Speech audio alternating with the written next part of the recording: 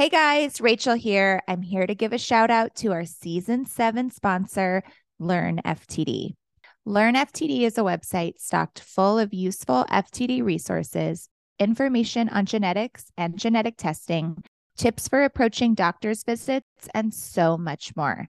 Presented in a digestible way, Learn FTD provides extremely helpful information across all facets of the disease.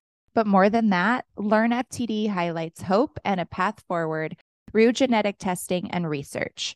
For more information and to join their mailing list to stay up to date on their growth, visit www.learnftd.com/rm.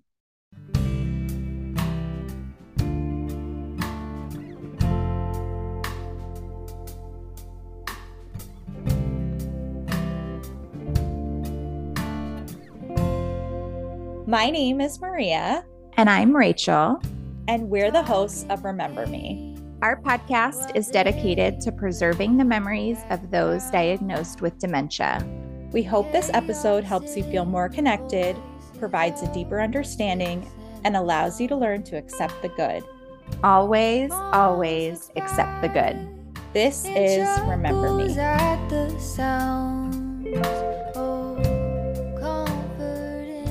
Today, we are here with our friend Lauren from across the pond, and we're going to talk all about your mom, Lesley. So, Rachel, wait, before we jump into Lesley, Lauren, do people from England get annoyed when Americans are like across the pond? No, Okay. no, I don't anyway, so it's fine. It's absolutely I fine. knew you were going to say that too, Maria. I was waiting for it. I don't know. It's It's stupid the best. Americans, huh? No, Okay. it's so good. I would say it too. I just didn't know. You know, everyone has their own thing. Anyway, sorry. Let's talk about Lesley. I was going to say, Rachel, do you want to ask the first question? No, I don't. No? No, never. Okay. It's Okay. always you. Okay. All right, Lauren, can you share with us that first thing that happened or first odd behavior that just made you go, wait a minute, something's not right with my mom? I would say probably during the COVID pandemic, we hadn't been seeing each other.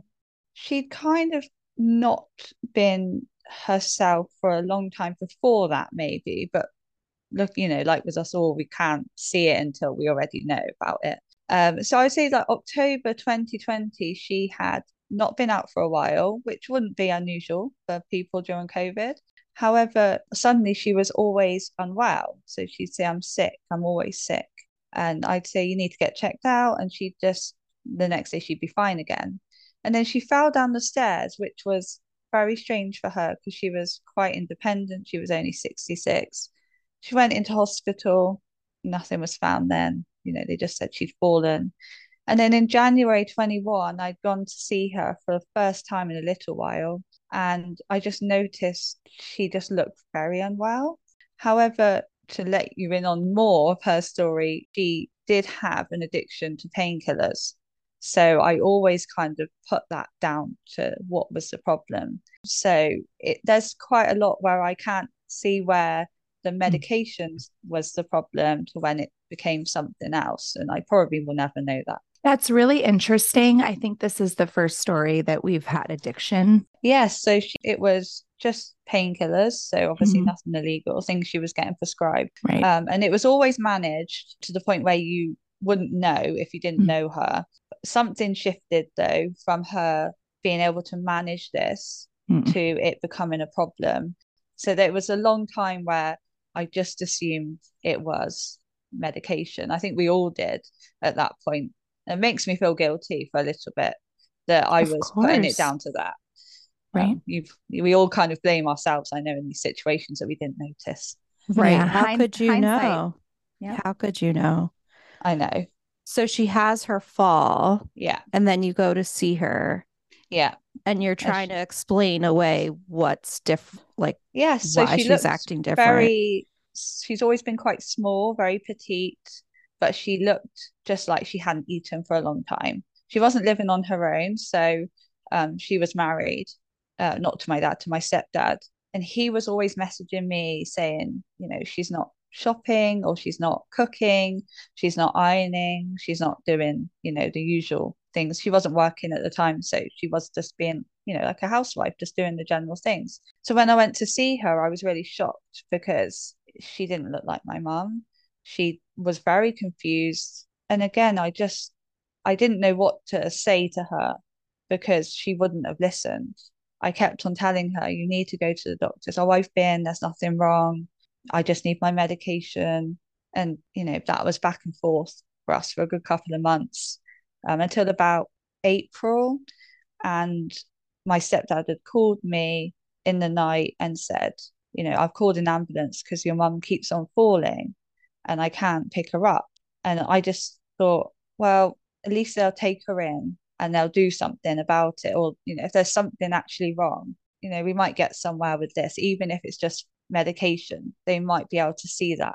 Because she was put in an induced coma in the hospital and had serious hospital delirium while she was in there, but was able to self-discharge and was told there was nothing wrong at So that when point. she Oh, fell, boy. was she unconscious? That's Yes. why. Okay. Yeah. So they said she had a seizure. So again, I think seizures and FTD sometimes come hand in hand, I'm told. Yes. They do, yes. Mm-hmm. So possibly, but again, I was thinking she'd had, too much medication and this was a result of it. So when I Right. spoke to hospitals, because my stepdad was not very forthcoming with trying to get answers, I was telling them, she's got an addiction problem. Maybe it's this. They did an MRI and a CT scan, and all they found was a small tumor behind her ear, which they said wouldn't have caused any of this. It might have been there for a while.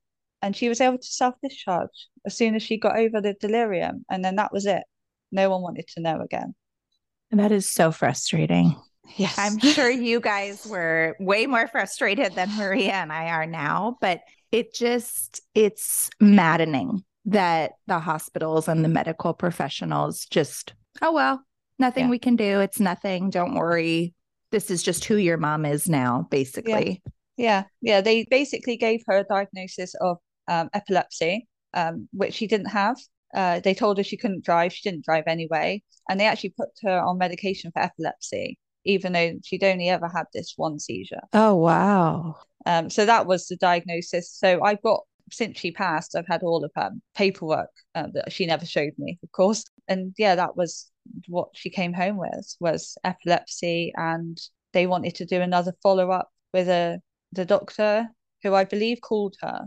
I wasn't there, and kind of signed her off as she's okay. There's nothing wrong with her. Now, what was her personality like at this time? Like, was she able to communicate with you like, I fell, no biggie? Or was she like, something is wrong with me? She would always have been going to doctors if she thought something was wrong, but she wasn't. I wish I could have asked her, do you think something's really wrong? But I did kind of say, you need to get checked out. You really, we're all worried about you. We don't want anything to happen to you. And she'd say, it's fine, I'm okay. And, I've been to the doctors and they know what they're doing, which we know now that we don't not always know what they're doing. And the general GP was not able to see things that I was. So it's hard. And I think we were all going at her maybe, and she was going, I don't want to deal with this. Because before, she would have been at the doctors for anything that she thought was wrong. And the fact that she was turning up at the doctors for prescriptions that she'd already had because she'd taken them and she hadn't remembered. So I found out afterwards that there was multiple safeguardings around her and around the situation. But before any diagnosis, they're not going to talk to me. What about your stepdad? Were they engaging with him at all, or? No, so he was not helpful at all in this situation. He only seemed to worry that she wasn't doing the things at home that she should be doing. And that really frustrated me because I found lists that he'd written out for her, do this washing, iron this. And I thought he hadn't told me as much as what I found out afterwards. So I found out from neighbours, and I would constantly get people come up to me and say, oh yeah, I saw your mum and she looked really unwell. And I was like, Why didn't you tell me? Are you an only child or do you have siblings? No, I have three other sisters and I had a brother, but he passed away in 2005. Wow. Yes. So were you all coming together at this point or did it cause a rift? So I wasn't really in contact with my sisters. Well, I've got one older sister and two younger ones, so I'm kind of in the middle. And me and my two younger sisters, we're not close at all. But at that point, I did make contact with them because they were seeing her a lot more. They live closer to her. And I think I struggled to get anywhere with, anyone who they would message her a lot and call her a lot, and I'm sure they were worried, but it was always down to me in that beginning bit to do the things. I think they were chasing doctors and stuff, but I think we're all coming, in different angles, and I don't think that was helping. I think because we're not a close-knit family, we weren't all kind of doing the same thing at the same time. So maybe she felt pressured, I don't know, into just stepping back and not telling us. You must have felt so isolated and something is really not right. So how did you deal with that? How did you press forward for more answers? So I remember we've got a system on doctors. I'm not sure how it is for you guys, but it's like an online system where you're not allowed to call your doctors now because they won't answer the phone. So it's all online. And I remember sending messages to them saying, I'm worried about my mum. Can someone please contact me? I'm worried about her. Even before I thought dementia, I thought something's wrong. I don't know what it is. And they were trying to help. But again, I think because she was classed as being an independent person, living on, what looked like a normal life. She could walk, she could talk, she could engage in conversation. She just, to a doctor that didn't know her or someone else, I don't think they would have seen it. You had to really sit with her for a little while to see something's not quite right. And I guess even for me, I work in the hospital. I used to be a carer. Even for me, my first thing wasn't dementia for her. I think it was, well, it's an age thing, isn't it? People always said, oh, she's too young to get dementia. That was the one thing that you hear. I imagine everyone hears that.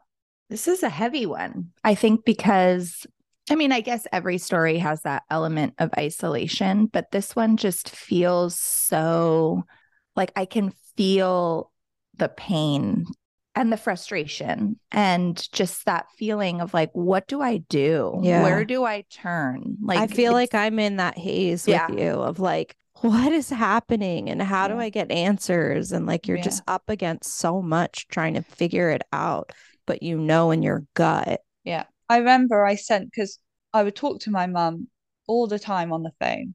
I would ring her when I went to work, when I finished work.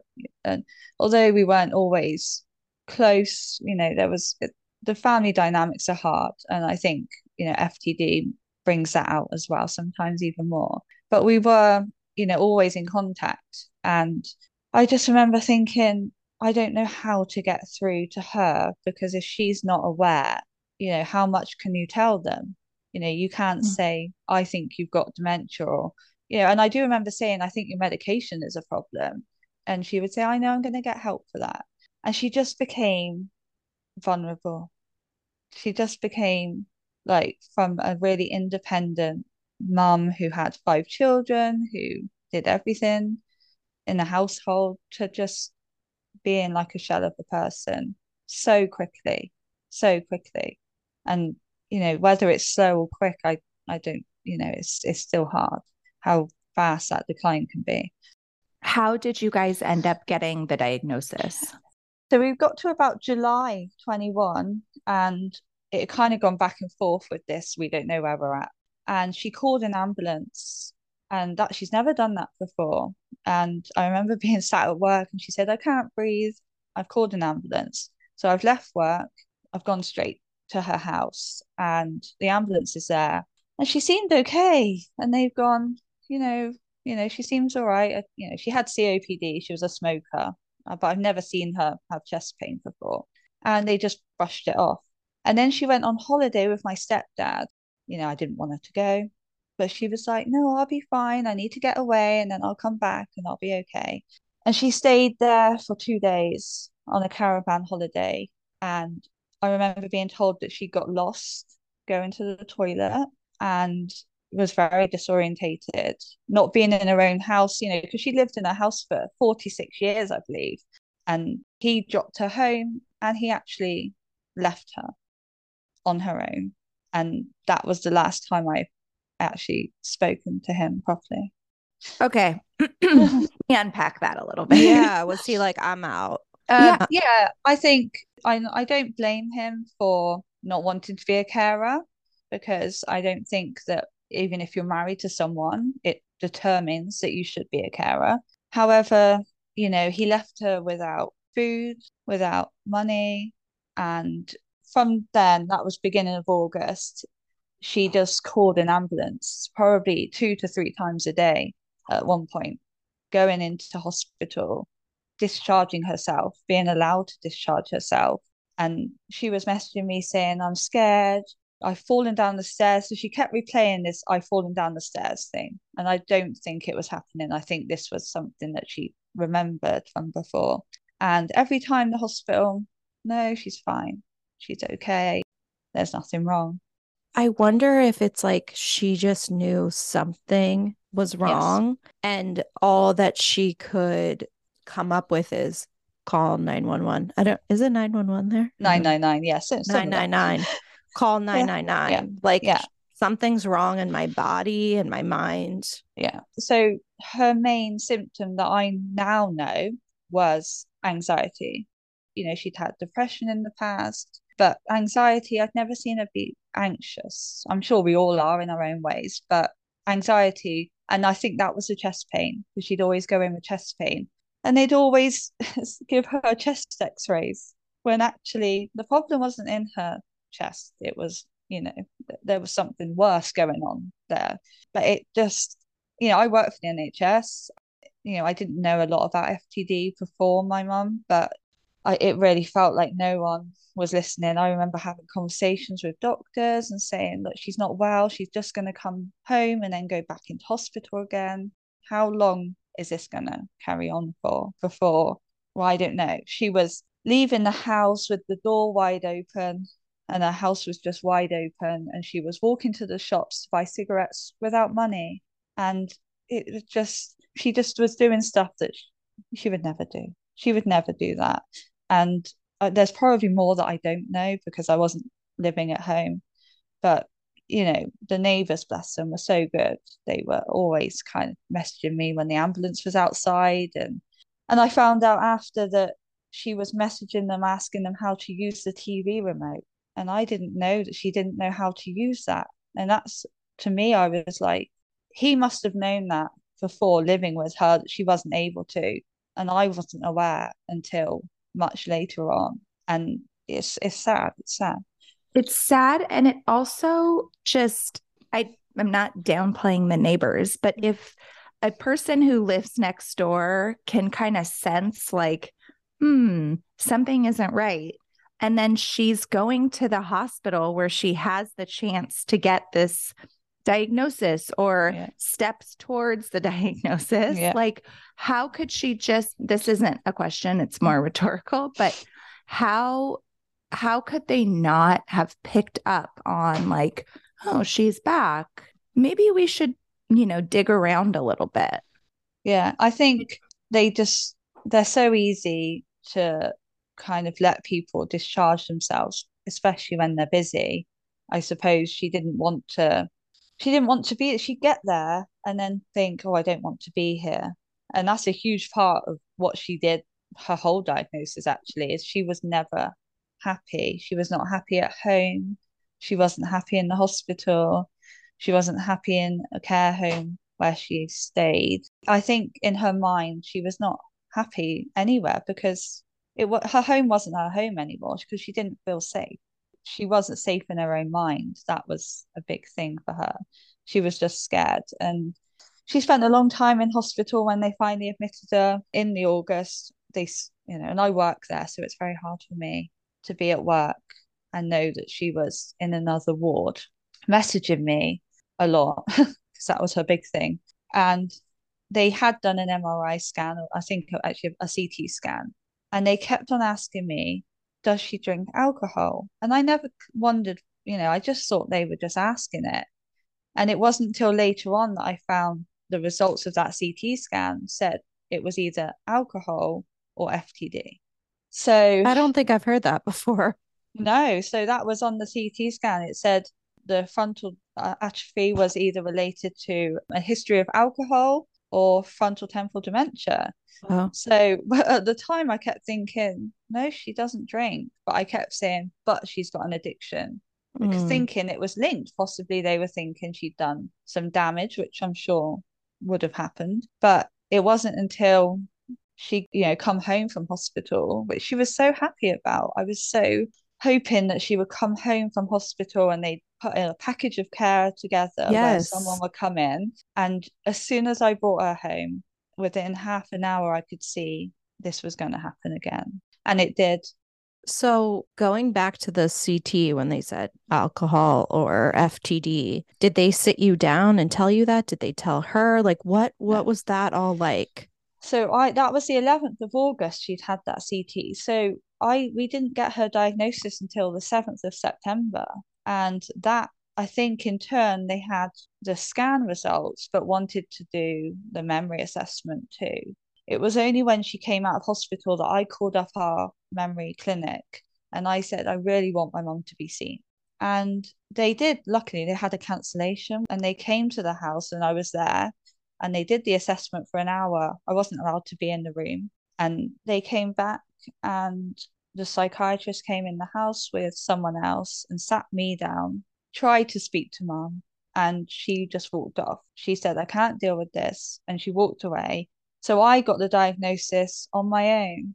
Mum was not told at that point because she just wouldn't have taken that well at that time. And I wasn't shocked. I think I was shocked because it was FTD, because I hadn't heard a lot about it, but I wasn't shocked that it was dementia. And the whole time, is she docile, quiet? Is she abrasive and aggressive? Like, what is her kind of demeanor? Did it change through her FTD journey? She changed a lot. She just became like I was her mum, which was so different and she would be mortified with the way that she acted. She, would shout and scream, cry all the time. I'd never seen my mum cry before, always crying, always worried. And then the obsessions came out. She'd always had a bit of obsession, with the addiction, I guess there's obsession there. But obsessions were very strange things. The same TV program, the same channel. She stopped smoking, which was a very, very weird thing for me. I don't know why she stopped smoking. It's like it disappeared from her mind completely. She And she lost would, interest. yeah, Yeah. yeah. But she would every so often say, oh, I want a cigarette. And I try and avoid that because every new thing that she had would become an obsession, maybe. And it sounds awful that you strip back everything from someone, but the more you gave her, the more she'd become obsessed with it. So she was obsessed with her phone. That was a hard thing. So she had her phone almost, right until she passed away. How do you take that away from someone? But as soon as she got into a care home, it was a very, very, very quick decline from there, actually. And did you move her into the care home pretty soon after receiving the diagnosis? Was that kind of your first step? It wasn't, it was a decision kind of given to me as not really a decision. It was like she can't live on her own. The carers aren't able to be there, in the night when she's going to call an ambulance. And, she always kept a very well together house, and it was not like that in the end. And she actually went into 3 care homes within 3 months because they couldn't manage her behavior. So the first one was she was only there for 3 days and they sent her back into hospital where she stayed for 6 weeks, which I think she was okay in the hospital because she knew I worked there, but the lack of visitors, it was one visitor. That was all we could have during this COVID, was still in the hospital. So even if more people wanted to see her, I was like a sole visitor at that point because I could go in more often than other people could. And that's hard because she was very family orientated and all she wanted was her children to see her. So going into the care home was the next best thing than being in hospital for her anyway. But the care homes just, they weren't cut out for her type of dementia or the way that she portrayed herself. And it was scary to other people, I think, who don't have dementia. So in the end, she went to an all dementia unit, which ranges from people in their 30s to much older. So I wouldn't say, I say it's a nice place, but you go into these places and, it's hard to walk into them, isn't it? I'm sure, when you see people that are very unwell, it's hard. Yeah. So how did things progress? It sounds like you said it was a pretty quick decline. Yes, because she was obviously diagnosed in the September and passed in July.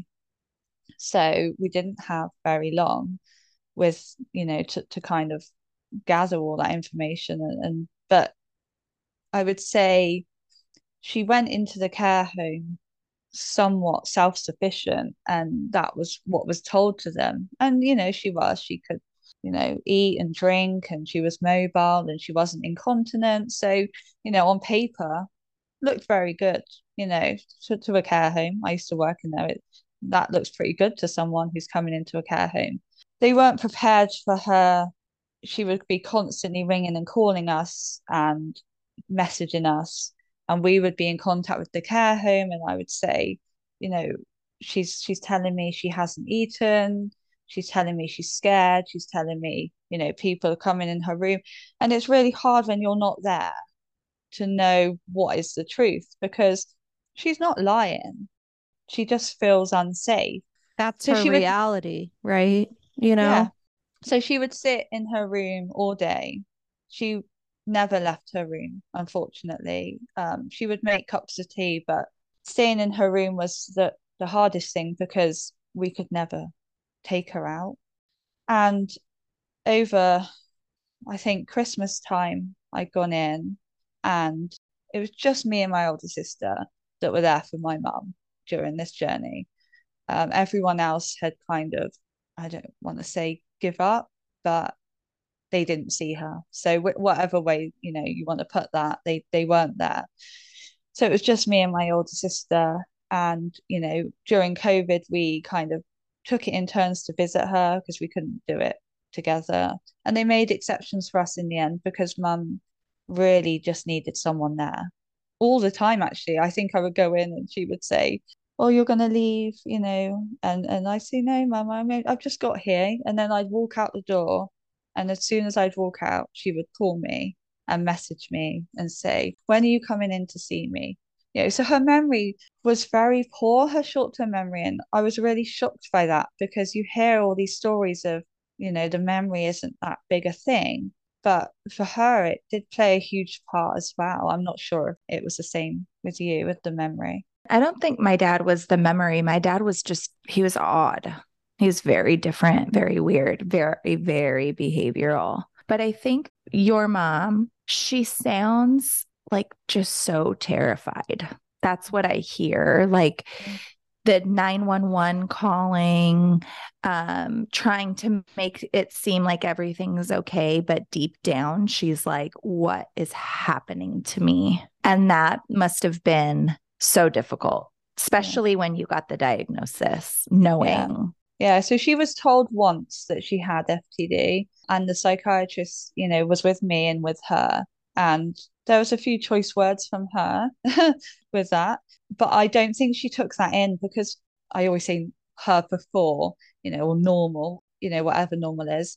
She would have known what dementia was and taken that as a real shock, as if we were told. And she never remembered, and I never told her again. We spent that time with her unwell, telling her as little as possible about the negative things because she would just go with that.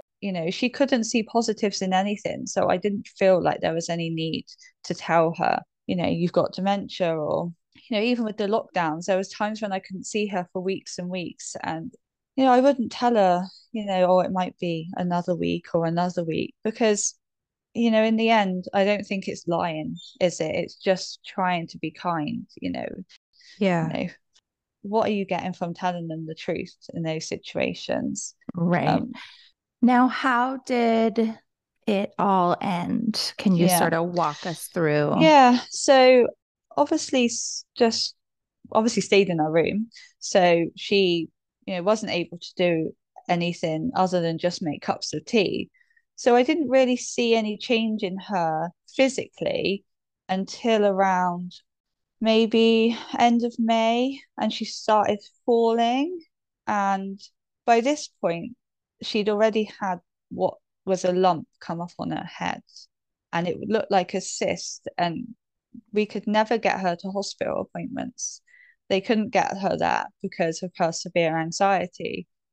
And I'm still fighting to this day, complaints about this, unfortunately, because I don't think it was managed right. She should have gone to hospital appointments much sooner. So she'd already had this lump, and it just got bigger and bigger and bigger. And I've never seen anything like it. Most people haven't. And I don't know if that was causing the falls. We don't know. But she fell a couple of times, and they managed to get her back up. And then she'd finally got one hospital appointment, which was a dermatologist appointment. And they took one look at that and went, that's not good. And the consultant didn't realize that mum had dementia, and kind of told her, oh, this looks like cancer. And she'd already previously had cancer, but she, I don't know, she just went with that for a long time. She kept on telling me, I've got cancer again, there's nothing they can do. And I said, oh no, mum, because we hadn't had any diagnosis at that point.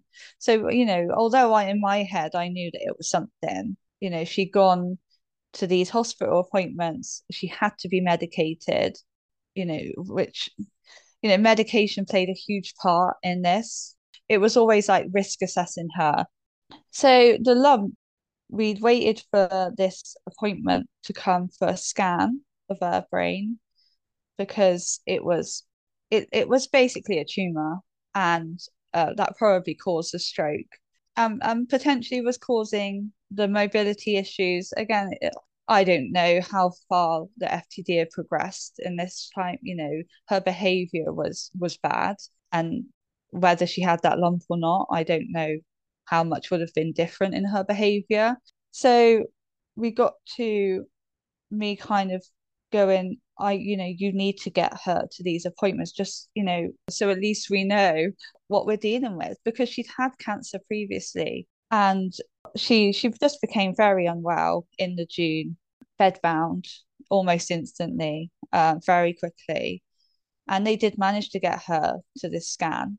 And I had a phone call, I think the 30th, yeah, of June, by the nurse, a lovely nurse who was looking after mum in the care home. She was in the community, but she tried so hard to help mum.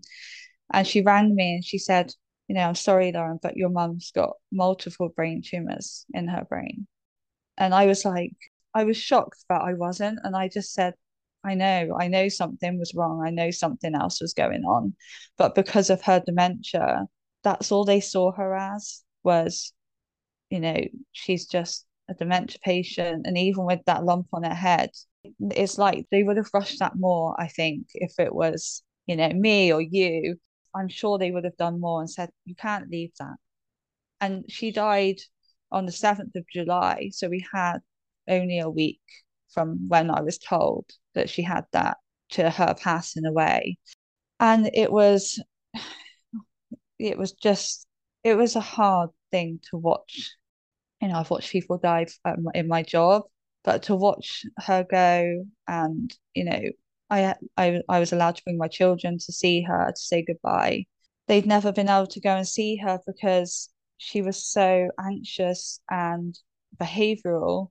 And it's my biggest regret is that maybe I could have, brought them in and just hoped for the best. Maybe she would have been okay. Maybe she wouldn't have cried and screamed. But I had to think of my children as well. And and it's really hard because all she cried for is her children and her grandchildren. And it's the most heartbreaking thing that, she's got 4 daughters, and there was only 2 of us who would come and see her. When my kids went to see her, she was sleeping, but she knew they were there. And, and I made that decision, not just for them, but because I know that's what she would have wanted, for them to have said goodbye to her, because, they didn't get that chance. It happened so quickly. It went from her being like this normal nan to nothing in less than a year. It's just, I wasn't prepared for that at all. The birds are chirping. So it's one bird. Oh. Can you hear it? I can't hear it very well. It's so interesting, like when we get to this part of stories, like the animals of the house, like want to like comfort. I'm not kidding. They're like, I smell death. Like, yeah, they're like, somebody needs comfort. Yeah. Oh my God. Well, Lauren, thank you for sharing all of that. I feel like, I feel this heaviness in my chest of like what you went through to get all these answers. And then it was a long journey, but a quick journey at the same time. Yes. Yeah. It felt like it went on for a long time, but looking back, there was not enough time to have the conversations with her that I wish I'd had, right. or, asked her the things that I wish I'd asked her. And whether I would have got any of those, answers now, I don't know. But I wish that I could have, just been more, I don't know. It's hard to explain when they're not here, isn't it? Even her death, she hadn't planned any of her funeral. It was all us kind of assuming what she would want. Right. I knew that she wanted to be cremated, but that's about it. And I know that she would have been mortified of how things happened, and there were mistakes along the way, and I'm still fighting these things that happened. Even though she's not here, I still really want answers to things in case someone else goes through the same thing, because other things could have helped. I know that we could have got answers quicker. I don't believe that a scan in April to August would show nothing to moderate damage. How would that happen? So yeah, it's tough. And I think with the behavioral variant, I'm sure you're aware, you've lost them before they've even gone physically. And I think something that maybe people don't understand about this journey that aren't on it is, even after they pass, like, you're still on this journey. You're dealing with the fallout of, these medical potential like mistakes that were made. And I know that you're also now digging into the genetic side of the disease and trying to figure out, okay, what does this mean for our family? Was this genetic for her? So it doesn't end. No, it's like it's just started again. So this year I was like going into the new year, like last year was terrible, and yet I know this year could go either way with our results of these genetic tests. Luckily, we got my mum's blood test half an hour before she passed away. Oh my God. Get her blood test. I know. And again, that's another thing we have to fight for. But we did get it, luckily. And we've got probably about a 6-month wait now until these results come. So I'm trying to put that in the back of my head as, it could be and it couldn't be, but then I couldn't not find out. I don't know. That some people say, I don't want to know. And I don't know how I could sit there and not find out. I'm sure everyone's different.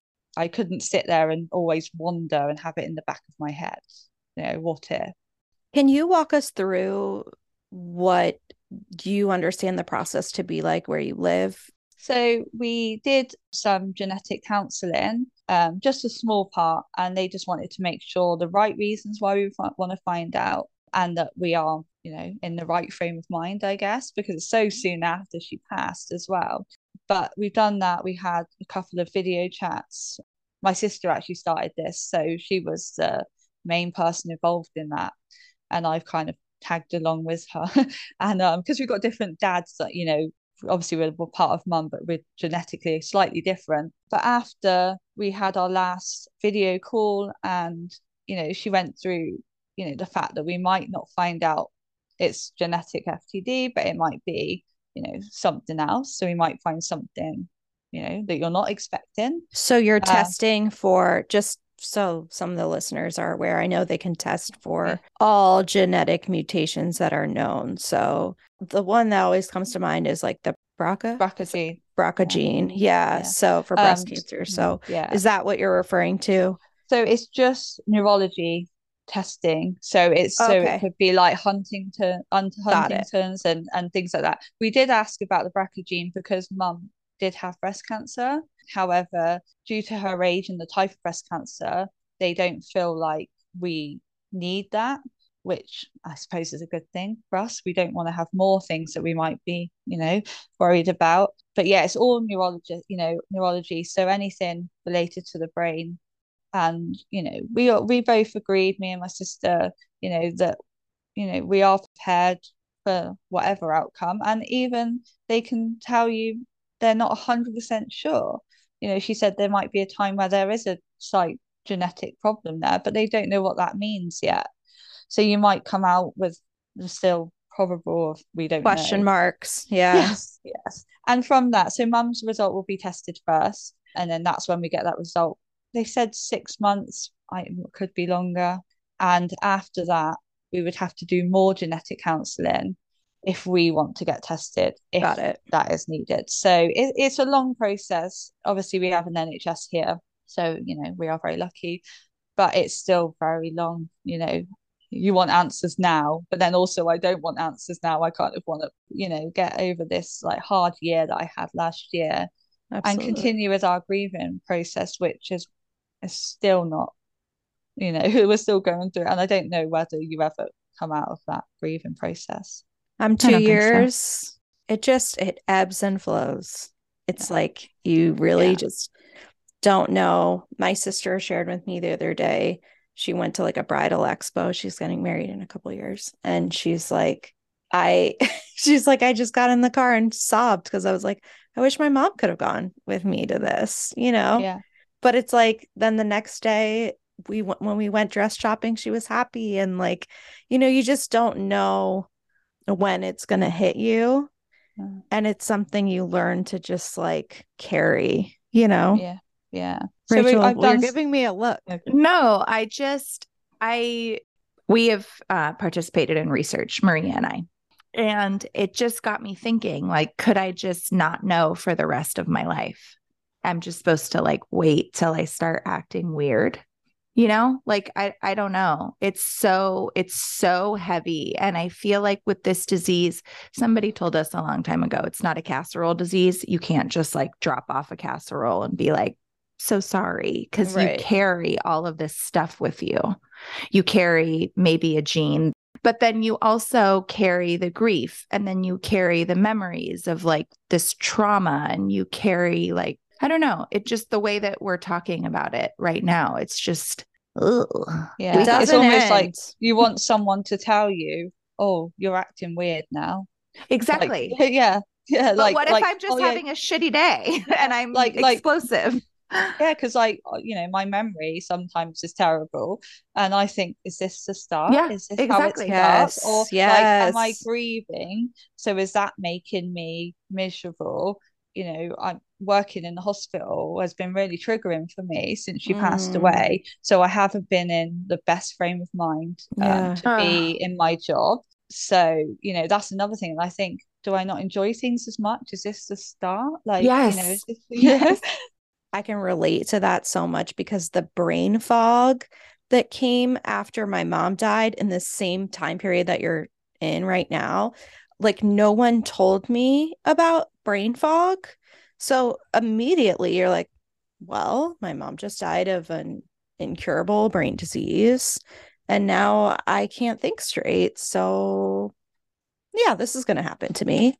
But there is something about this, like, I don't know, Rachel, you can probably describe it better, but like how the grief takes over your mind, and like you just can't process things the way that you used to. for a period of time, but you get better after a while, right? Yeah. I think you just learn how to move through it. Like, Yeah. I feel like our society as a whole, no matter where you live, you're always like moving on to the next thing. Like there's always a goal to be Right. able to reach. And with grief, like, what's the goal? I don't feel sad. Like, you don't want to get over them or forget them. Yeah. Right. It's really hard. And I try not to think about it as a genetic disease because, otherwise I think that would take over a lot of what happens in my life. Like, what's the point? Like if even if I found out, I don't know how I would act. I want to know, but I don't. Can you ever be prepared to be told something like that? Right. I don't know. It's more for the fact that I've got children as well. That's a big thing for me, is that I've got children, and that we were quite a big family. My mum had lots of grandchildren. So, although I'm not in contact with my other two sisters, I'm very much open to telling them if this happens, because that's not something I would hide from.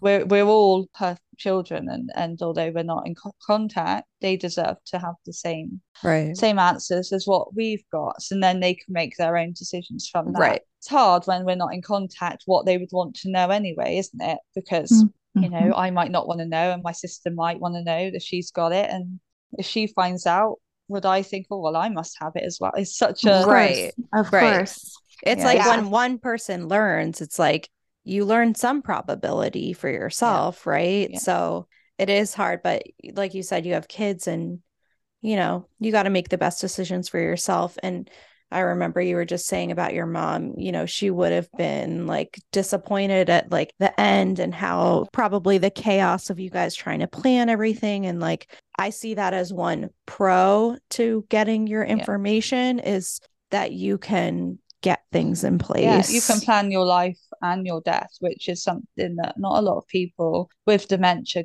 get to do. She didn't know this was going to happen to her. I say it's unlucky. It's, she couldn't help it either way. Right. But the way it kind of planned out, it's like nothing went in her favor. And then to chuck cancer in at the end, with that was just like horrible. It was almost cruel. It's like she's already suffering. So what more can we do? We're going to take a quick break, and we'll be right back. Hey guys, we're taking a quick break to tell you all about our season 7 sponsor, Learn FTD. How about we tell everyone our favorite resources on their site? Okay, you go first. I love that they give information about genetics and testing in a digestible way. I like the facts. I love their new videos interviewing caregivers. I also love that they have a printout for doctor's visits. They call it the Doctor Discussion Guide, helping you get your ducks in a row to help guide towards a diagnosis. They also have a list of resources and caregiver tips and so much more. And we just want to give a special thank you to Learn FTD for supporting our work and valuing our voices as advocates. It means a lot. Makes us feel so good. Go check out their website, www.learnftd.com/rm. That's learnftd.com/rm. I don't know how people do this on their own, although it was limited in the beginning when she was diagnosed and we were able to visit her, the people that did come in, she would be so grateful because she was so family orientated. Her, on her care plan, they would say, what are your interests and hobbies? And all she said was, my children. That was it. Just her children. Because that's all that she wanted to be. She wanted to be a mum and a nan. And although, she had her struggles with that too. No one's a perfect parent. None of us are. We're not? I'm definitely not. I'm definitely not. No, I was going to say, I'm being very honest, and I'm really not. So, we try our best, and I think we learn from our parents. And I've learned from her mistakes as a parent that she made. And sometimes I see glimpses of her, like what she says, and you're like, I sound like my mum. Like, I didn't want to, but I do. I know exactly what you mean. You always try so hard to be, better if you didn't get the best upbringing, etc. But we didn't get to have a proper conversation. And I just wanted to have that before, because I always think, were we as close, or did she think we were that close, or did she think we weren't as close because we didn't see each other all the time? What did she think of our relationship? But then the last year, people always praise everyone, like for being there, and I think I couldn't have not been. Yeah, How could you walk away? Yeah. We're starting to get into it a little bit, but I think now let's formally jump into who Lesley was. Shift the vibe. Yeah, more positive, eh? So, what would you like us to know about your mom? So, my mum was born in Bristol, and her biological parents, didn't want her before they'd had her, unfortunately. And they had a lot of addiction and mental health problems themselves, I found out since. And she was actually left in her grandma's garden at 1 years old in a pram until someone was notified. And she was put into care, and she was adopted. Well, she was fostered into a lovely family with my grandma and granddad. And she stayed with them. They adopted her when she was 15, when they were able to. And she lived in a beautiful house. They lived in an abbey. So she got very lucky to be adopted into such a loving family. She always knew she was adopted, so they didn't they didn't hide that from her. And she was brought up very religious, but she was so lucky to have them, because her biological parents ended up having, I believe, 10 more children after she was. Wow. Yeah. So she held, I think, a lot of trauma from maybe being the only one that was adopted, and like, why was she adopted? And she'd had, my brother very young. She fell pregnant at 16. So she kind of rebelled against the whole religion thing. And it's that nature versus nurture, I think, always will come into play, especially with my mum, because although she was brought up a certain way, how much biologically does she take from her parents, Right. with the That's problems that they so had? interesting. Yeah. Yeah. Because they had addiction problems, and I don't know what to, and they both suffered with depression and, some other mental health illnesses. They didn't really tell us too much, but I found paperwork after she passed away, kind of telling me what they looked like and her brothers and sisters. So she must have had all that, but she's not really spoken to me about that. So yeah, I mean, as much as she was brought up into this fat lifestyle, she kind of parted ways with them after she fell pregnant. And I think she always felt different. I think she always felt like the odd one out. Not through them, they never did it, but she just loved being a mum. And, she was married. She was made to get married quite at 16, because that's what you had to do. And it wasn't a good relationship for her. She had my brother and sister, um, and then got divorced, and then met my dad and had me and my two sisters. And she was very happy. She was so happy being a mum. She loved being at home. She had that house before she went into care for 47 years. She lived in the same house. We all grew up there. All of our memories are there. She was a carer, as her job. She was such a good carer.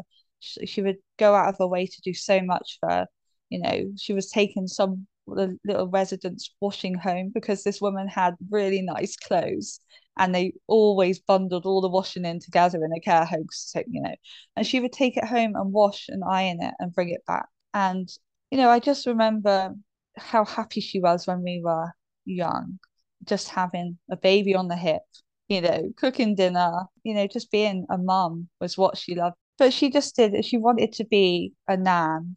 And, when we all had our children, she loved them. But there was always this, I don't know, like a barrier for, I don't know, with her. Like she couldn't be what she properly wanted to be. And again, I don't know where, the dementia and FTD would have started.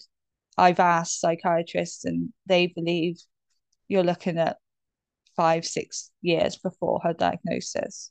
So that answers a lot of questions. She just liked being independent. And, she was always shopping. She loved shopping. She loved cleaning. She was always cleaning. Very OCD cleaning. I wish I had a bit of that because it might help me. Me too. Like that, it doesn't happen to me. I don't think I got that part of her, but she loved a clean house, a tidy house. She loved ironing, which I don't like. So that's not, I don't like ironing. And everyone knew her.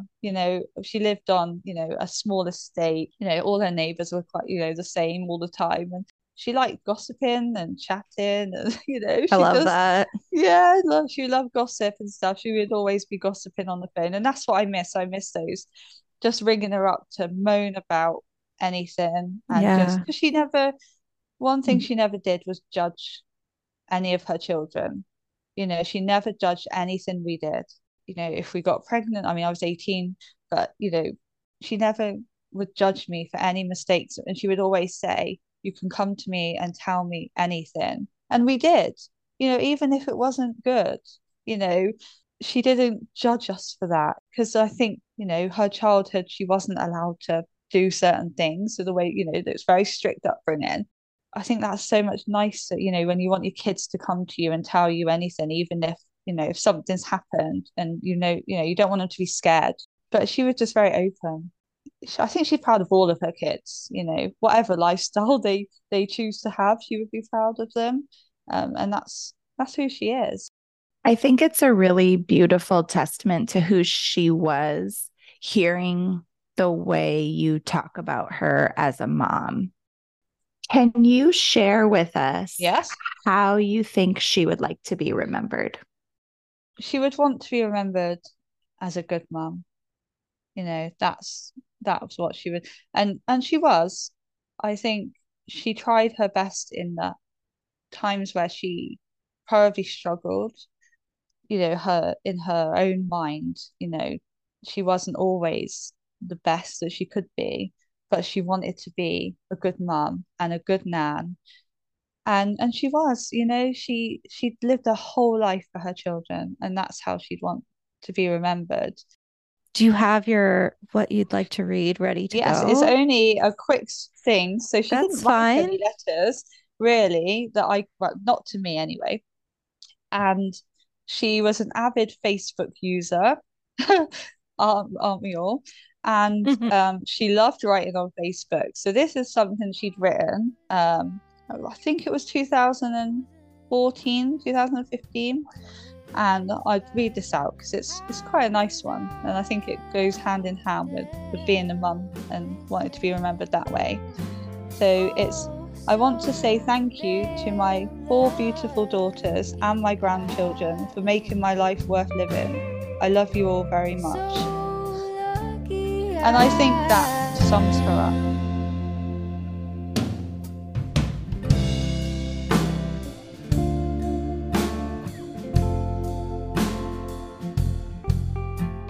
Thank you for listening to this week's episode. We release new episodes each week on Tuesdays, so be sure to subscribe on Apple Podcasts. If you want to connect with us, you can follow us on Instagram at Remember Me Podcast. You can visit our website, remembermeftd.com, for more information on FTD, resources, and ways to support our podcast, like joining Remembers Only. This podcast is produced by Maria Kent Beers and Rachel Martinez, and the beautiful music you hear is a song called So Damn Lucky by Bailey Kent.